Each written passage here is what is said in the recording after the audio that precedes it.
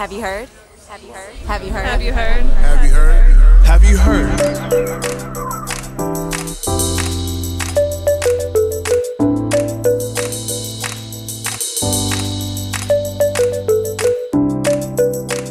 Welcome back to another edition of Have You Heard? I'm Jennifer Berkshire. And I'm Jack Schneider. And Jack, our topic today is a trend that's sweeping the nation. The Macarena. Not quite that cool. We're going to be talking about tax credit scholarships or NEO vouchers. And it's a sign. Complicated. It is very complicated. And full confession, our regular listeners know that you and I often dazzle and amaze with our knowledge of just deep knowledge of one topic after another.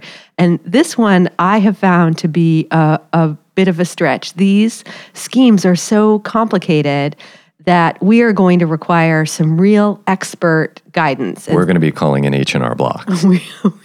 We are going to be calling H&R Block. I've got them standing by. But in the meantime, I'm hoping that you can provide us with a little context. If we go back to the first episode we did, it was about vouchers.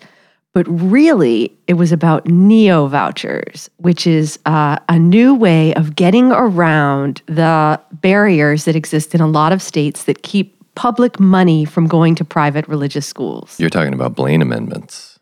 I am talking about Blaine amendments. And it sounds like you want me to get into the time machine. I have never seen you look so excited about climbing into the time machine. Could there be a reason for that, Jack? Well, it seems like we finally found it in our budget to get a sound effect. Jack can't wait to share the time machine sound effect with the world. Ready? I'm ready. I think that means that I've been transported back to 1875.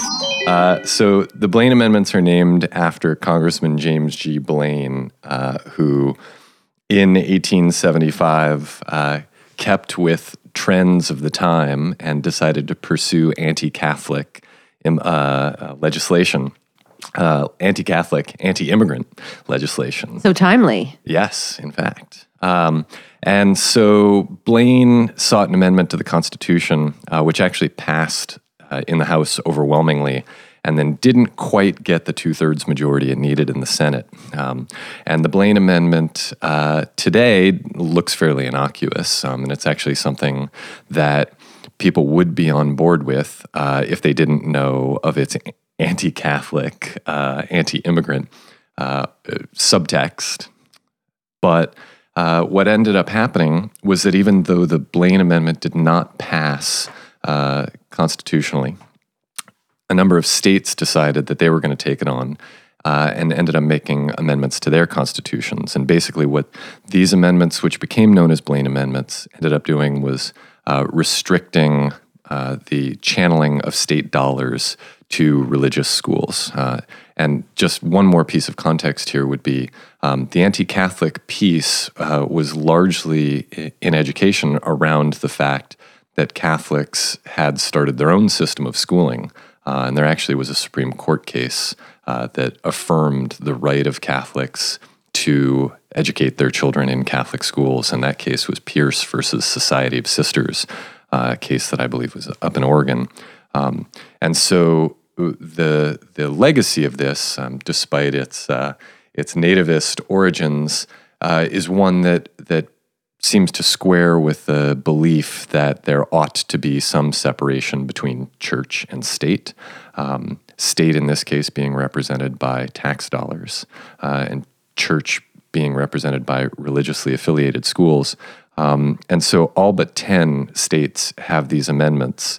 And there have been efforts to repeal some of them. The most recent, I believe, was in Massachusetts, where we're recording from, back in the 80s. And there was one successful repeal, and that was in Louisiana back in the 70s. There was a more recent one that just happened in Oklahoma, and it also failed. And it's so interesting listening to you, because this is a history that isn't actually that well known, and yet these amendments are on the books in so many states, and so much of our current debate about school choice and vouchers or NEO vouchers has to do with developing these kind of elaborate, often obscure strategies for getting around what's on the books. because if you look at what happened most recently in Oklahoma, people seem still remarkably resistant to the idea of allowing taxpayer dollars to go to private religious institutions. It's a good reminder that that no law happens by accident, and that no current law is the product of an inevitable outcome. And so the separation that exists between church and state, or in this specific case, between public tax dollars and religious institutions, is something that was the product of intentional legislation, and sometimes, with a little bit of an unsavory air to it. But that is not something that happened naturally, nor is it something that will exist forever. And in fact, there are conscious efforts to undermine some of those Blaine amendments right now, with the idea being that if a neo-voucher scheme is going to work, that one of the kinds of schools that people need to be able to funnel money to would be religious schools, religious K-12 schools. Well, we're going to summon an expert now to take us through the most popular of these sort of workaround strategies, and these are the tax credit scholarship. And we have Carl Davis standing by. He is not from H&R Block, as my co-host insinuated. He works for TurboTax. A competitor. He's actually from the Institute for Taxation and Economic Policy, or ITEP, and he wrote a little study about some of the more scamish elements of these tax credit scholarships that are now in 17 states and growing. And I think when his study first came out, it didn't get a lot of attention, and suddenly people have woken up to the fact that legislation is being introduced in state after state, and there are some unintended and often intended consequences. So, Jack, I think you more than merited the use of that special sound effect with your brief history through Blaine amendments and anti-Catholic nativism. And so we're going to take a quick break and come right back. Sounds good.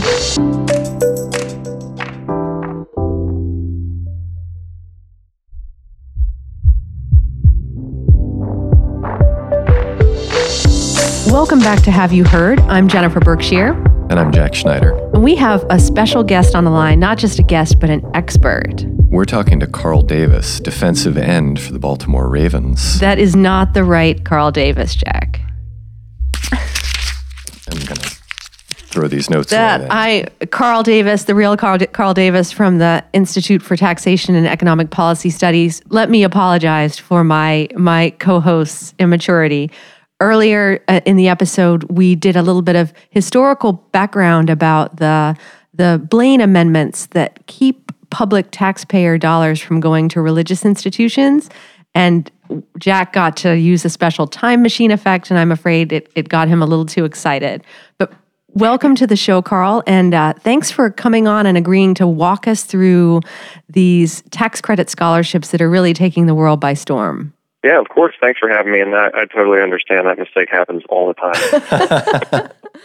So Carl, you did a study last year, and suddenly you've gotten a lot of attention because it turns out that you're really one of the few people who's been keeping an eye on how tax credit scholarships work and where the potential for abuse lies at both the state and federal level, and in some states how the two different tax credits work together to make particularly generous donors pile of money. Mm-hmm. Yeah, I think these tax credits have received more attention as education policies than as tax policies, and I don't want to speak for the whole tax policy community, but go ahead. You have our permission. I don't think we as a group have paid enough attention to what's been going on here. At state level, we now have 17 states that are offering very, very generous tax credits for donors that give money to private school scholarship funds in order to help students attend private K-12 schools. And these credits, in some cases, they range up to 100% of the amount donated, which is just a highly unusual feature to have in the tax law. I mean, we've incentivized charity through the tax code. We've done this for decades with the charitable tax deduction. And on your state tax forms, if you donate $1 to a food pantry or a homeless shelter or a veterans organization, that state tax deduction might save you 5 or 10 cents. It's a little incentive at the margin for you to be generous with your money. These private school tax credits are very different than that. When you're reimbursing taxpayers for 100% of the amount donated, there doesn't need to be any generosity at all involved on the taxpayer's part. And in fact, what we're finding is that in some cases, certain taxpayers are in a situation where they're able to game the system and are being advised by their accountants to claim a state tax credit and a federal tax deduction on the same donation and actually turn a profit for their so-called generosity. I mean, at this point, I'm not sure the word charitable donation even applies. If you're turning a profit on the deal, there's nothing philanthropic going on. Can you just walk us through how, at the most basic level, these work? Because they're even just reading about it, the use of all these different nonprofits to distribute the funds. It's a very complicated scheme. Make sure we understand the basics before we talk about all the different ways that donors can game these setups. Mm-hmm. Yeah, well, the idea is the underlying motivation here is that states want to spend public money on private schools, and a lot of times they can't do that either for political reasons. It's difficult to enact that sort of spending, or for constitutional reasons like these Blaine amendments. They're not allowed to spend public funds on religious schools, which most private schools do tend to be religious in orientation. So what they've done is set up a more elaborate tax credit system that allows them to accomplish the same goal, but that lets them get around these either political hurdles or constitutional hurdles. So what happens is they give these very generous incentives, 90% or 100% of your donated amount, to try to spur their wealthy residents to give money to private school scholarship funds. And then those private school scholarship funds disperse scholarships to students or to parents of students, and then that money finds its way into the private school ultimately. So there's a multi-layered system here, and that's part of the reason why these they're less transparent, they're harder to track, and I think that's opened up some of these opportunities for gaming because they're just poorly understood in a lot of cases.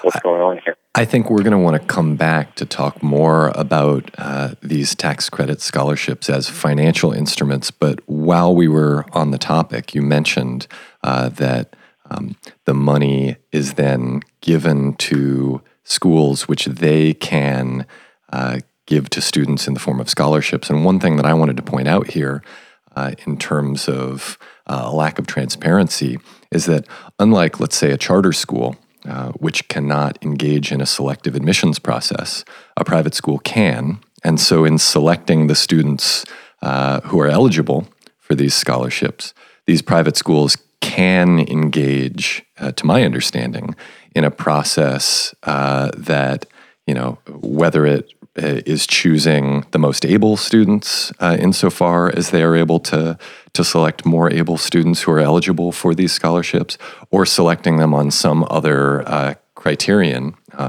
that we don't actually know because they don't have to be transparent about their admissions policies and processes. And that ultimately there is far less accountability than if these dollars were being taken directly out of the state treasury and given to schools, which, as Carl noted, in many cases they can't do, or they can do, but they would encounter political obstacles. And so instead, they are basically receiving the money in the treasury and then giving it right back to these donors as a way of dodging that. But as a result, we end up having less accountability and far less transparency.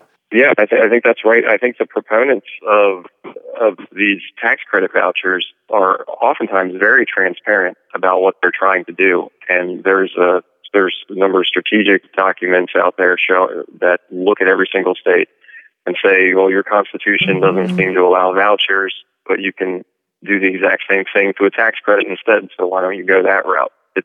It's not that the tax credits are different substantively, but for some reason they just have an easier time in the legal process.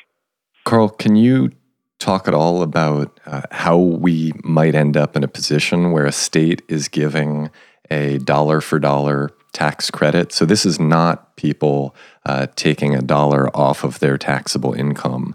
This is them donating a dollar to one of these private school scholarship funds and then receiving that dollar back from the state and then being able to take that dollar off of their federal income tax, their taxable income. How does a situation like that come to be? It seems somewhat nefarious, but I don't want to make assumptions about that. Oh, go ahead, make assumptions. It is nefarious. Correct me if I'm wrong. It's unclear how much of this was intentional versus unintentional, but the result is absolutely egregious. So yes, you described it correctly. A taxpayer can donate, I believe in Alabama, for example, they can donate up to $50,000 to a private school scholarship fund, and then happily ask their state government for their full $50,000 right back. And after they've done that, the thing that is most remarkable about this is that the IRS at the moment is allowing that same taxpayer to fill out their federal tax form and say, well, look at this very generous $50,000 donation I just made. Can I please have a federal tax deduction as well? And the result is that when you add up the state tax credit of $50,000 and then a federal tax deduction that might be worth $10,000 or $15,000 on top of that, that extra $10,000 or $15,000 is just risk-free profit. It's untaxed. It's just in their pocket, and the program is being advertised this way. There was a wealth management firm in Virginia that was very candid about it and has a line on their guidance to their customers along the lines of, you might not agree with the tax law, it's not always logical, but you should take advantage of the benefits as long as they exist, and they definitely exist right now. And there are a few states like Virginia where things get even more outrageous. The situation I just described, where you get a state tax credit and a federal tax deduction, that's pretty clearly double dipping. There are a handful of states where you can actually triple dip, and you can get a state tax credit and a federal tax deduction, but not only that, you also get a state tax deduction on top of it. My jaw literally my jaw dropped in outrage. I just made an actual, like a triple dip expression. We're going to need a triple dip sound that was effect. my reaction as well. Carl, I've got a question about how regressive all of this ends up being as tax policy. And so, that seems to me to be a product of the fact that my guess would be we have wealthy individuals who are utilizing these tax credits. And so it would actually end up lowering the tax burden of wealthier individuals here, and I'm wondering, the degree to which there's any data available. Do we know how much this ends up just being a subsidy for the wealthy? The data are limited. It's state by state, but yes, it's safe to say that this is a program overwhelmingly geared towards the wealthy, and there are a few reasons for that. The first is that the donor, while ultimately they can end up getting all their money back or even making a profit in some situations, they need to have the money up front. So you have to have some amount of savings. You have to have some amount of wealth to draw from to participate in this.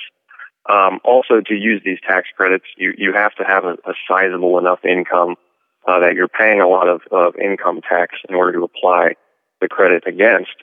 And then the third reason that this is overwhelmingly for the wealthy is that at the federal level, right now, this is primarily limited to taxpayers who happen to fall under what's called the alternative minimum tax.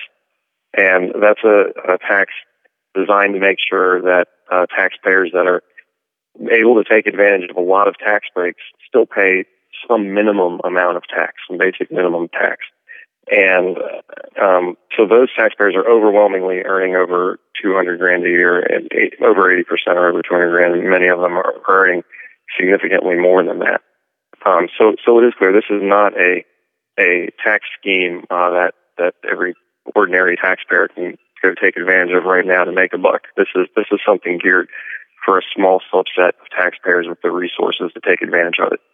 We've got Carl Davis on the line. Carl is worked with the Institute for Taxation and Economic Policy. Did I get that right, Carl? The Institute on Taxation and Economic Policy. That's the most.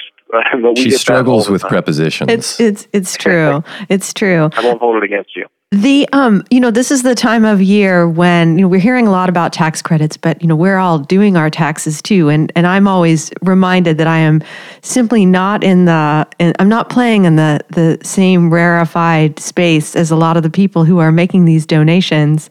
And I think it's when we talk about this stuff, it's easy to think that it doesn't really have any effect on the sort of, on the larger coffers. And I think that's part of the strategy of pushing these things, that no one really understands what a tax credit is. They think it's free.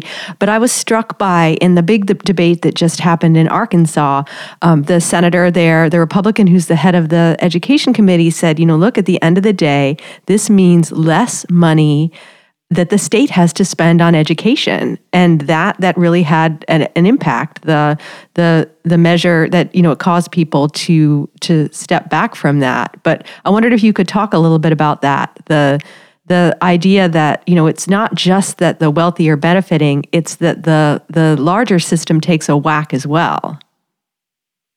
Yeah, this is absolutely a drain on the revenues available to fund public education or to fund any other public service for that matter. All the state-level tax breaks that exist right now for private K through 12 schools, they're draining about $1 billion a year in revenue. And there's every reason to think that number is going to grow substantially in the years ahead. At least a dozen states or so are talking about expanding their tax credits for private schools or enacting completely new ones. And they might actually be spurred on by the federal government in that regard as well. There's been speculation that there could be incentives coming down from Washington to encourage states to adopt these types of tax credits. And if that happens, we'll see an even larger drain on the revenues available to fund traditional public education. Carl, we've talked largely about these scholarship tax credits, but I'm wondering if you could tell us just a little bit about tax credits that parents can take for the private school tuition that they're paying in some states. Yeah, these are somewhat less common, and as far as I'm aware, there's no way to actually turn a profit on these. These are more traditional way of subsidizing an expense that people who choose to send their children to private schools are facing. In a lot of cases, some of the problems with this, aside from the fact that it still does amount to a public subsidy of a private institution, there are problems with the way a lot of these are structured. If they're offered as tax deductions, for example, those tend to be most valuable, again, to taxpayers in higher tax brackets. So, for example, if you're in a state and you're in your state's top tax bracket is 7%, every dollar deduction you get on your tax form will save you 7 cents. Whereas if you're in a lower tax bracket of 3 or 4%, then that same dollar deduction, that same dollar expense that you're paying in private school tuition, that'll only save you 3 or 4 cents. So in general, tax deductions tend to be upside down in their effect and just giving larger incentives and larger dollar payments to taxpayers with significant incomes. But these do exist. They're significantly less common, and there's less push to expand them, it seems, than the scholarship tax credits we've been talking about. I have to say that my daily resolution to spend more time raging against the wealthy is not going well today, and I have you to blame for that, Carl Davis. You mentioned sorry about that. There are currently 17 states that have tax credit scholarships up and running. The new proposals are popping up all the time. What should people really focus on when legislation is introduced in their state? What are the worst sort of, as far as the way the programs are structured? Where are the worst potentials for abuse? Yeah. I mean, you're right that these are popping up everywhere. Part of the reason for that, I think it's worth mentioning, is that a group of conservative legislators called the American Legislative Exchange Council actually have model language for these credits up on their website that any lawmaker can just copy and paste and introduce in their own state. So that's part of the reason we're seeing these introduced so many places, because they've made it very ezy to do. In education, that's referred to as replicating best practices. Or cheating. Right. But we see these. I mean, they're spreading quickly. The thing that I always take note of is when they're offering an incentive to donate to a charity. These private school scholarship funds do count as charities. Why these states that are offering 70%, 80%, 100% credits? Why is it that they're deciding that private schools are far more deserving than any other charity that you could possibly imagine? So when you see that credit amount being very large, especially a 100% credit, it's clear that it's not only is our private school charities being incentivized or being subsidized far heavier than any other charity, but when you see a 100% credit, you're not even asking the so-called donors to have any skin in the game. This is not a public-private partnership of any type. Frankly, the donors don't have to have any interest in private schools.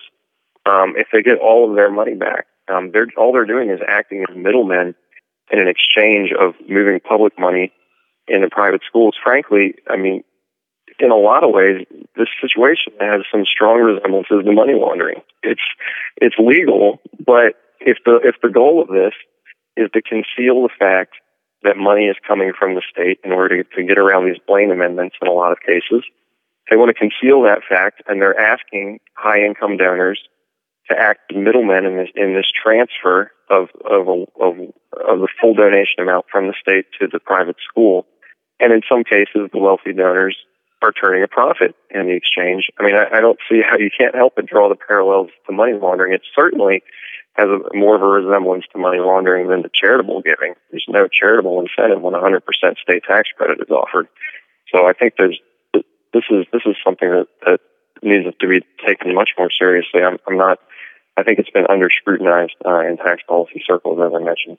If we did have a jaw drop sound effect, I would have hit it again when you used the phrase money laundering, because Jennifer actually had to use both hands to bring her jaw up off of my kitchen table here where we're recording today. Carl, I want to thank you for coming by and talking to us and walking us through tax credit scholarships and what people should be wary of. When we share this with the world, I'll link to your study because it was really great, very substantive, and really explained why these are something that people need to cast a wary eye on. So thank you, Carl. Of course. Thanks for having me. Thanks, Carl. Jack, I feel much more knowledgeable now about tax credit scholarships than I did 24 minutes ago. Carl did a good job of explaining what I'm sure is several hundred pages of tax code in, a few English language sentences. Well, it really made me think about the role that incentivizing charitable giving plays in all of this. And if you pay any attention to the debates over the future of public education, we talk a lot about philanthropy and the role that venture philanthropists have played.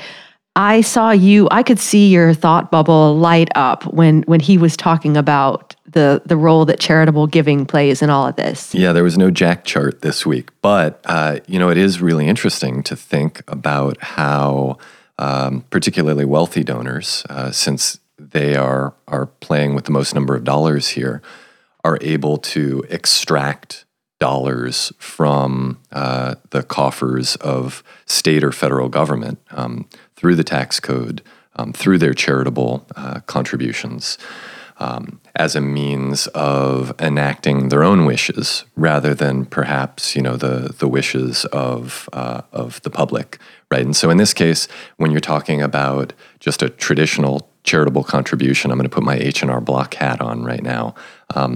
You're able to subtract the number of dollars that you have given to a charity from your income, from your taxable income. And so that's not the sort of dollar for dollar credit that Carl was talking about, but for those who are paying whatever the highest bracket is, 35%. It's been lowered, 27.5%. For those who are paying about a third of their income to the federal government for their earned income, they are able to shear off those number of dollars from their income, meaning that they're not paying taxes on those dollars.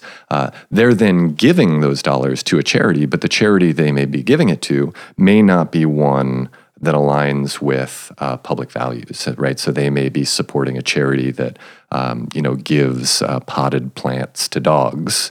And as long as that is not a charity, as long Jack. as it's a 501c3, well, it might be by the end of this episode. As long as it's a 501c3, they can do this. And so I think, this is an example of something that we've talked about in previous episodes of a shifting away from a public notion of what is good, right? The public good, and towards a more private understanding of it. And so, the way that I think about it is that there was once this moment not too long ago between the Gilded Age and the age we live in, the second Gilded Age, when there was this notion that those who had more were responsible for giving more, and that we were all in this together. This is obviously not an idea that was cherished by all members of our society, but increasingly the framing is that that those who are giving are choosing to give, that they are not obligated to give, and that therefore we should be allowing them to choose as much as possible where they want those dollars to go. And as much as people dislike paying taxes, the fact is that once those taxes are collected, they belong to the public, and that the public can then decide where they want those revenues spent and how they want them spent. And when they're private, that those dollars and their eventual landing place are determined and governed by private individuals, which really undermines the ability of the public to shape the kind of society that they want to live in. I think that's such a good point. We talk about our show as education in the time of Trump, and there are some particular themes that come up again and again. And one of them is that we see a much smaller, more shrunken vision for the role that the state plays. We see that in the Trump proposed budget. We see that in the healthcare plan. And we see that in a vision for education that lets the wealthy opt out from educating the collective. And we're using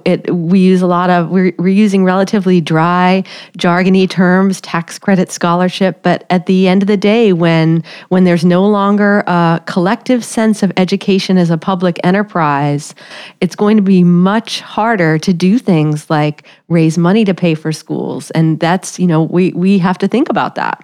Yeah, and the last point that I would make about that is not just that there is an absence of a democratic decision-making process, but also that when this is not a public process, and this is something that came up in our conversation with Carl, then it ends up not being a particularly transparent process, and it really opens up opportunities for inequity.